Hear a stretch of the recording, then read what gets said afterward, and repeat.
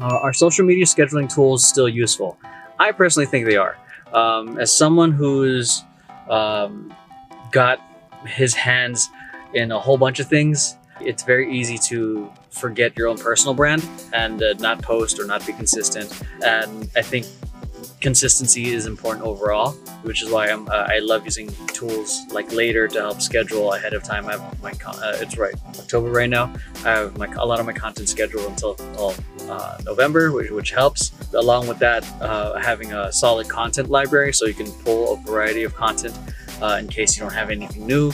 You can always, it's like the way I think about it is like the radio.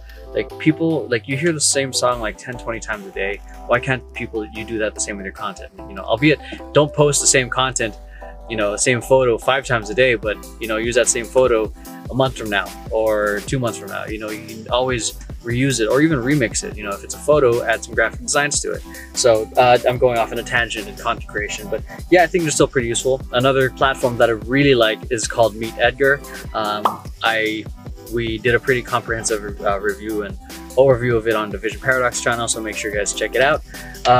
It's pretty much like literally autopilot on your social media. Because of that, I've been able to consistently post 3 to 4 times a day on my Facebook and on the Vision Paradox Facebook consistently through just cycling the content. It's like a playlist that goes in an infinite playlist, so to speak.